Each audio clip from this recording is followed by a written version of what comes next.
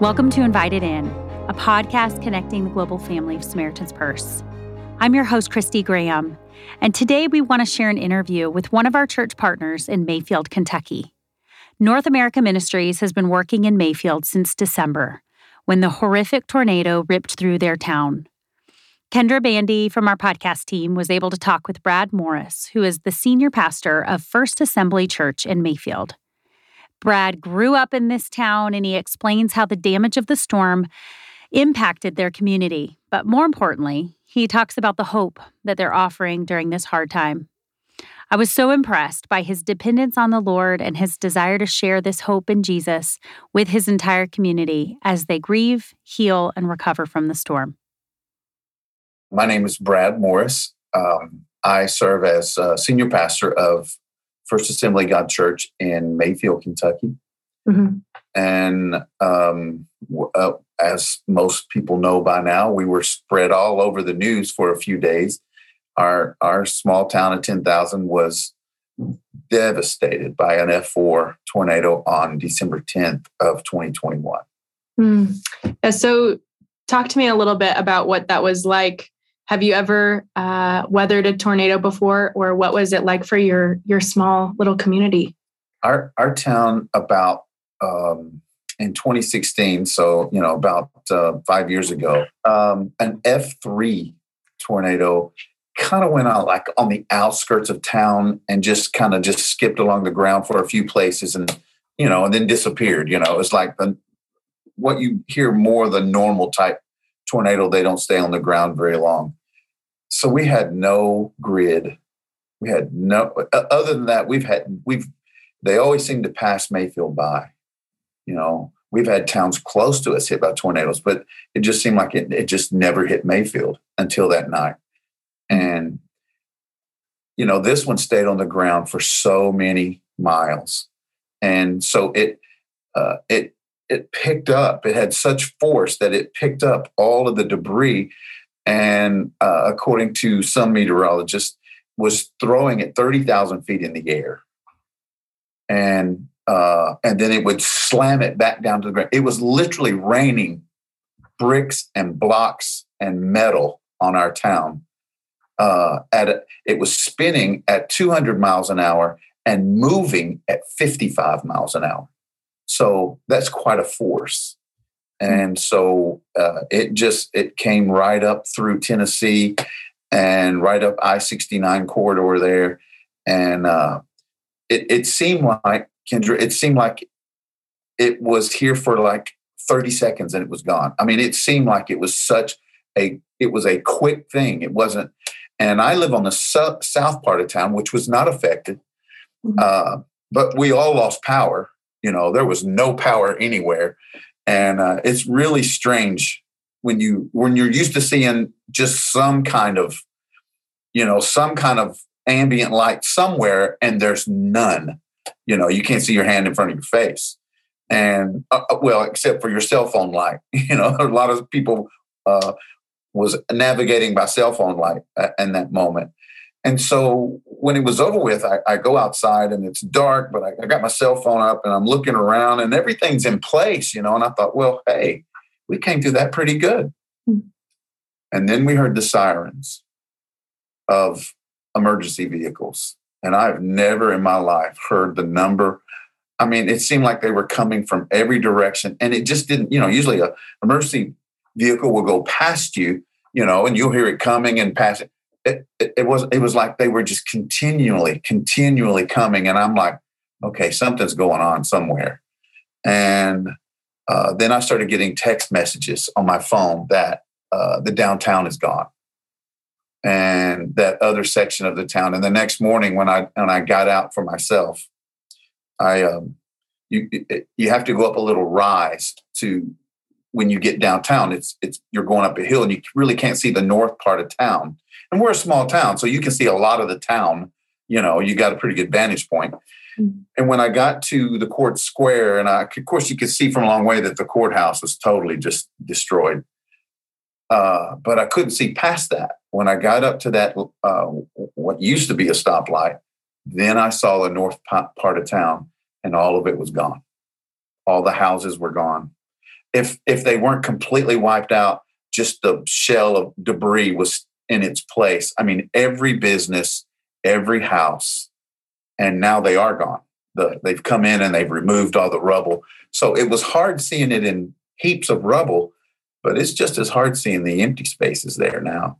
A lot of people are dealing with that, and even I'll throw this in. I don't know if this is where you want me to share this, but it's just been just a few weeks ago on Saturday, or early Saturday mornings. It's my practice. I come over to the church and seek the Lord very early in the morning before the sun is up. And so I'd been over here praying, and it took 2 weeks, Kendra, for me to drive through town and not completely break down. At least 2 weeks. The first 2 weeks, I could not drive through town without breaking down. I don't do that anymore, but it still hits you in the face. Mm-hmm. And I was driving back through town, and there it is again. I see it. I just felt the Spirit of the Lord speak to my heart in that moment. And he said what he said to Ezekiel. He said, "Can these dry bones live?" Mm-hmm. And I said, I played it safe because the Lord wasn't looking for information from me. And I said what Ezekiel said. I said, "Only you know, oh Lord, you alone." And he reminded me in that moment, that he told Ezekiel to prophesy to the dry bones when the dry bones were still laying there as dry bones. They weren't even moving yet. Mm-hmm. There was no life. There was no anything, just like those piles of rubble. So that day, I drove through our town like a crazy man. People listened to me, and I was declaring breath and life to our town. You will live and not die. And we believe that. And not just us, not just me, but a lot of people in our town. Now, don't get me wrong. There's a lot of people that there's just not a lot of hope from what they see. They don't, they don't see how in any way possible that we can rebuild from this. But the churches have been incredible. A lot of the people that got impacted by the storm, a lot of them had turned the church off. They were living their lives their own way. They had made their own decisions, and they really didn't want the church really involved. A lot of them, not all of them, but a lot of them had basically cut the church off. They crawled out of that rubble. And that's the amazing thing. This thing went through our town, and our people were at home, and they didn't die. They crawled out of it. Mm-hmm. And they crawled out of that to find orange-shirted people representing the church coming to them.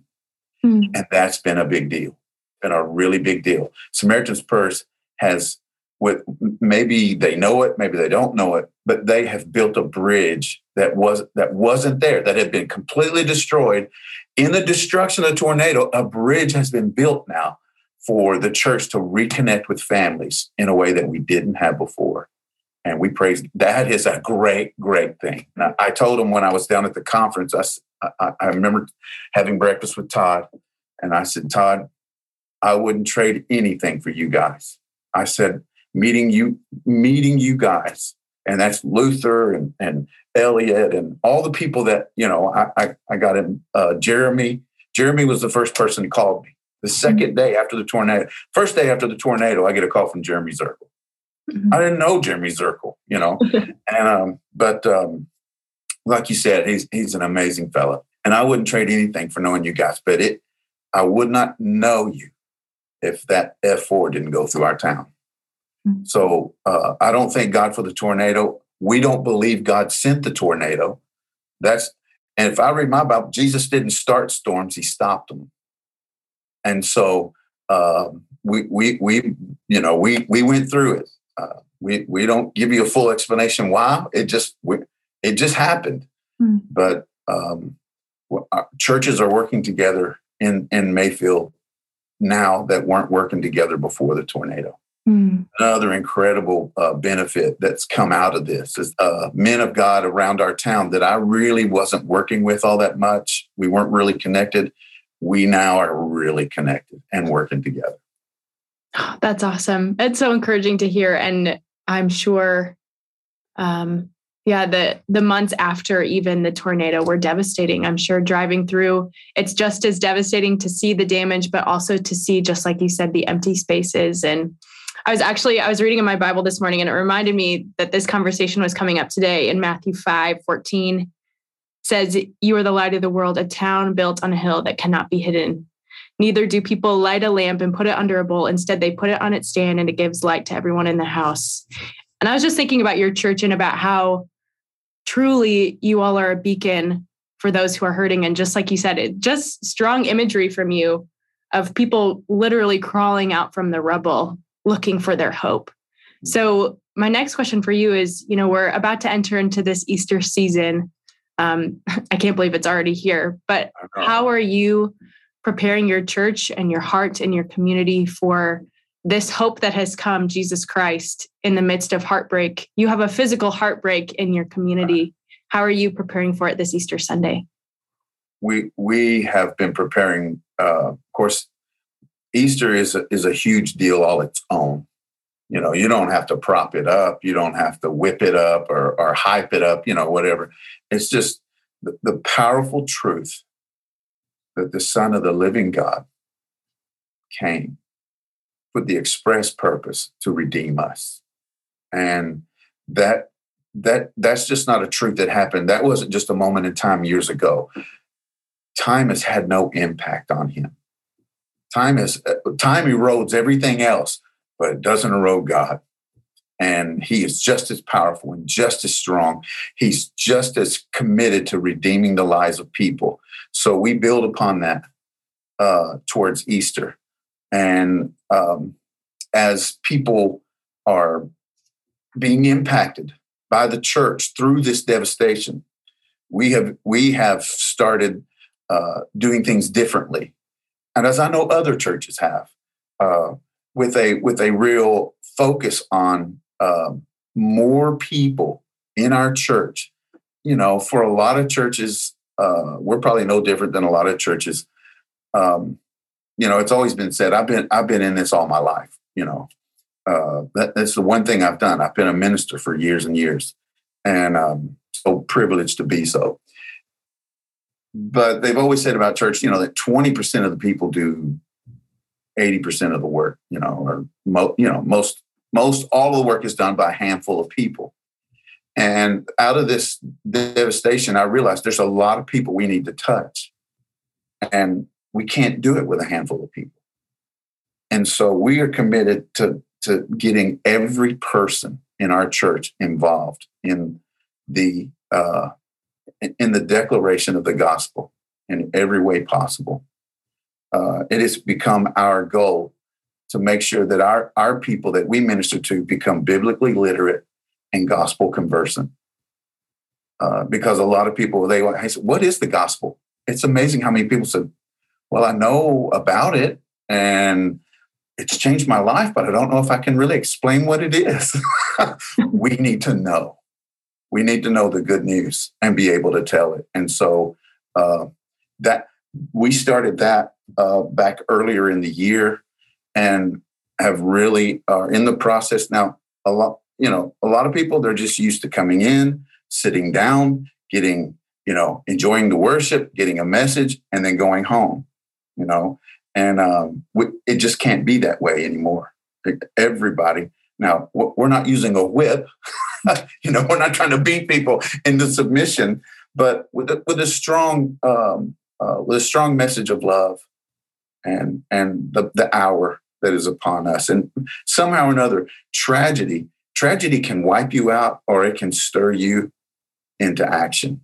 Mm-hmm. And we've used it. And I know other churches across our city have used it to stir. The church has been stirred to action. Through the tornado, the church has gotten out of her box, so to speak, here in our city.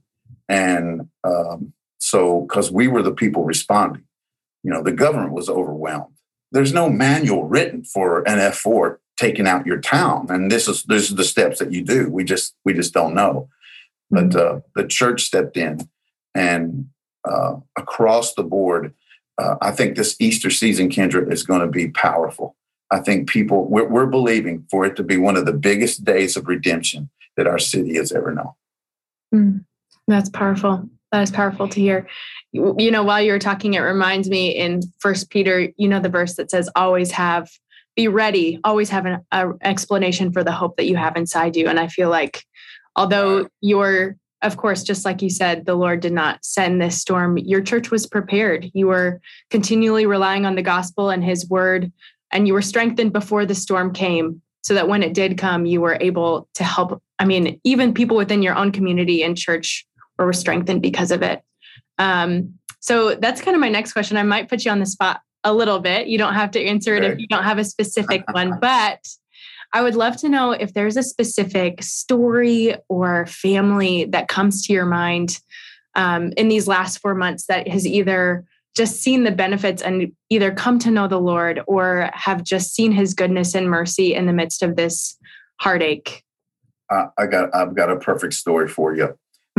There's a gentleman in our town who when the warnings were going out right before the tornado got to our town, he just basically didn't believe it. He just wasn't taking it serious. You know, we've heard this stuff before and it never hit. So he wasn't even at home. Well, then the tornado hits and he makes it across to where he lives and finds that his home, his car, everything is gone. He got wiped out. And he ran out into the street. When he saw this, he gets out into the middle of the street and lifts his face up into the heavens. And he says, Lord, you got to help me. And I'm not even sure he's a believer at the time.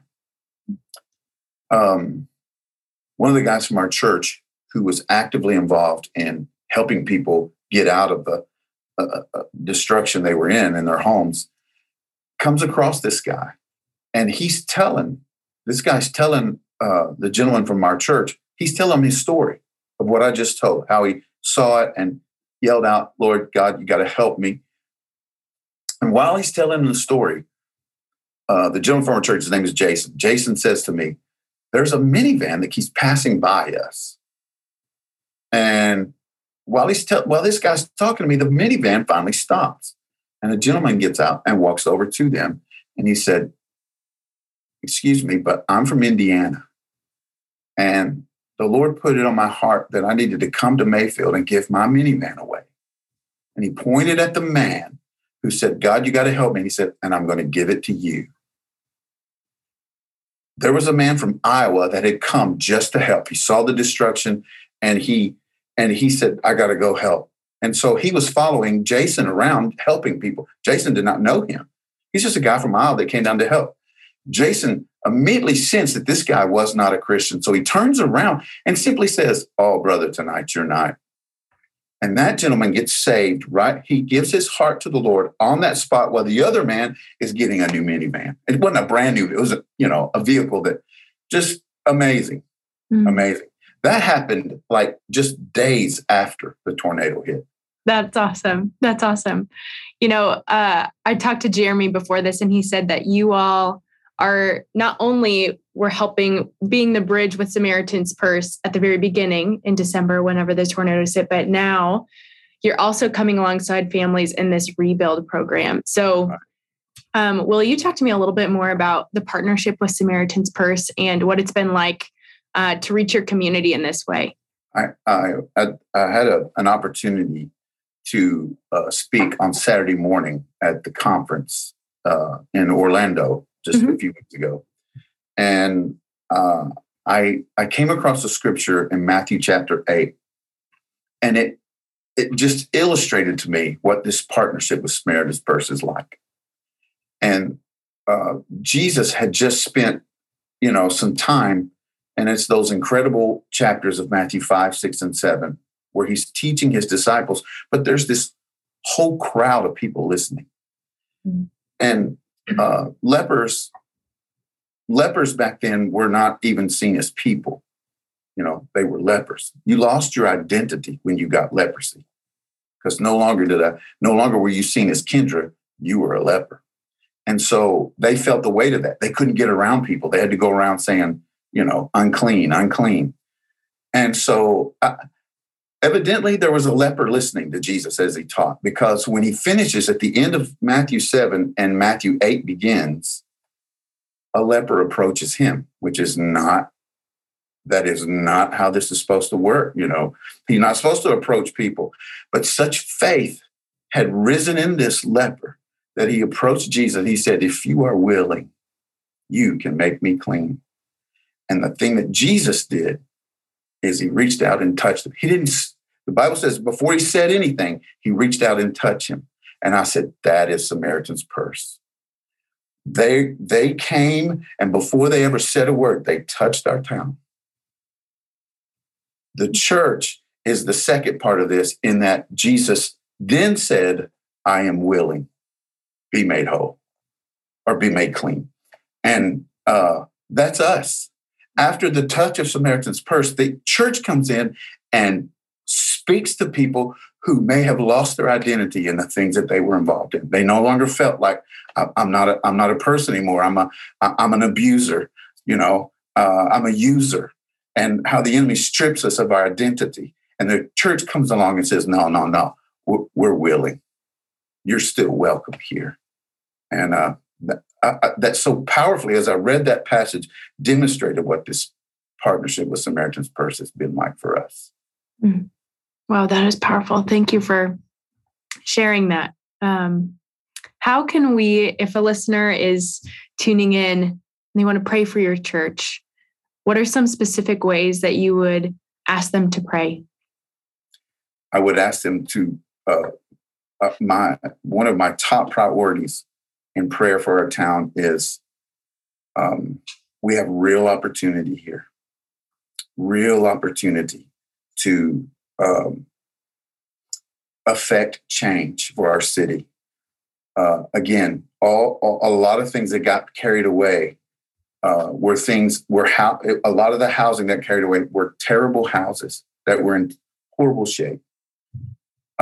We've got a real opportunity to rebuild, but in our government, we need a Daniel. We need the voice of a Daniel, not the voice of the government that is now, the administration that is now in power, and everything that they're saying and everything that a lot of people seem to be as government is going. We do not need to go that way. We have an opportunity to do it differently and to do it God's way. And so we're really praying that the Lord will guide us into how to rebuild our town in a way that helps the people, because we know every time God is glorified, the people benefit. Mm-hmm. And so, righteousness exalts a nation.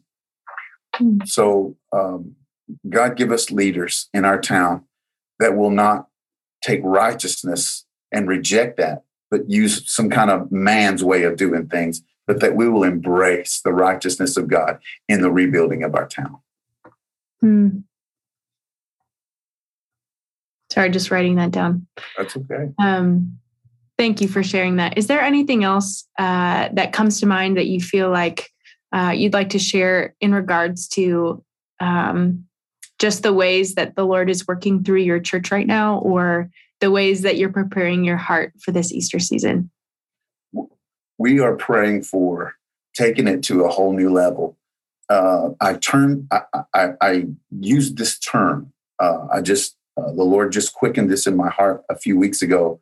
And I would say this: we are believing for entire households to come to Christ, entire families, not just one of them, but entire. As we reach out to one of them, the entire family will be impacted. See, we're very familiar with collateral damage. Mm-hmm. Okay. But we've turned a new phrase and we're calling it collateral freedom. Mm-hmm. In that, though we may target one person, many more people will be impacted. That what we say will have such power. The gospel has such power that when Jesus rebuked the wind, when the disciples went to him and said, "Lord, we're going to die. Don't you even care?" So he says, guys, first he rebukes the wind and then he calms the sea. There was something sinister. There was something evil going on there that he had to rebuke. There was a wind coming against him that an enemy. And then he calmed the sea. And then he turned on the guys. And he had an expectation that you should have done this yourself. Where's your faith? Mm-hmm. He targeted that wind. But if you continue on, I believe this is in Mark chapter 4 where this happens. If you continue on to Mark chapter 5, man put the chapter separators in there, but it's the same story. Mark chapter 5 is the same story in that when he rebuked that wind across the lake, lived a man who was so out of his mind that he couldn't even live in a house. He lived in the tombs and nobody could control him. Nobody could do anything with him. When Jesus stood up in that boat and rebuked that wind, it ran slam into that guy living in those tombs, that rebuke. And so when Jesus steps out of the boat, guess who meets him? That man. And the Bible says in Mark chapter 5, verse 6, I believe it is, that he ran to him and worshiped him. So while the wind was being targeted, the man was set free. That's what we're believing for at Mayfield. I hope you were encouraged and reminded this Easter season of the hope that we have in Jesus.